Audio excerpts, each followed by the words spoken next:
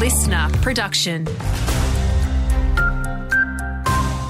Hey there, it's Andrew Shaw with the latest. The Premier's not buying the state opposition's line on why it's dropped its support for a treaty with First Nations Australians. The coalition has cited concerns over cultural heritage laws. Jacinta Allan reckons that's not a reason, but an excuse. We can see that for what it is. It is being used by the Liberal and National parties to crab walk away from something that is big and important as treaty.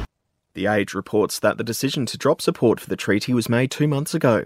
There are hopes that the freshly unveiled State Basketball Centre could mean the Shepparton Sports Stadium will be next to receive fresh funding. There have been numerous calls recently to get the stadium up to scratch, particularly when it comes to basketball facilities. Shepparton Mayor Shane Sarley has told the Shep News he's hopeful Premier Jacinta Allan will be keen to invest in the centre.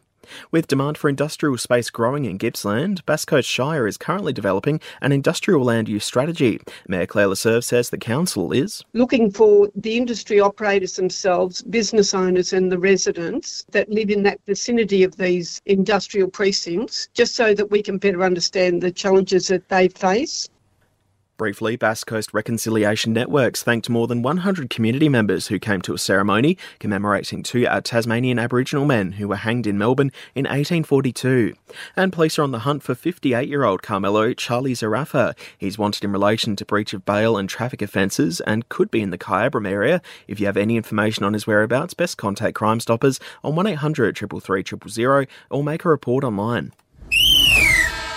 Let's take a look at some sport now, and tributes continue to flow for Coates Talent League favourite Kevin Evans. He made more than 30 years' experience in the league, beginning with the Bendigo Pioneers, then making the shift to Gippsland Power. A service will be held this Thursday in Bendigo to remember Kevin.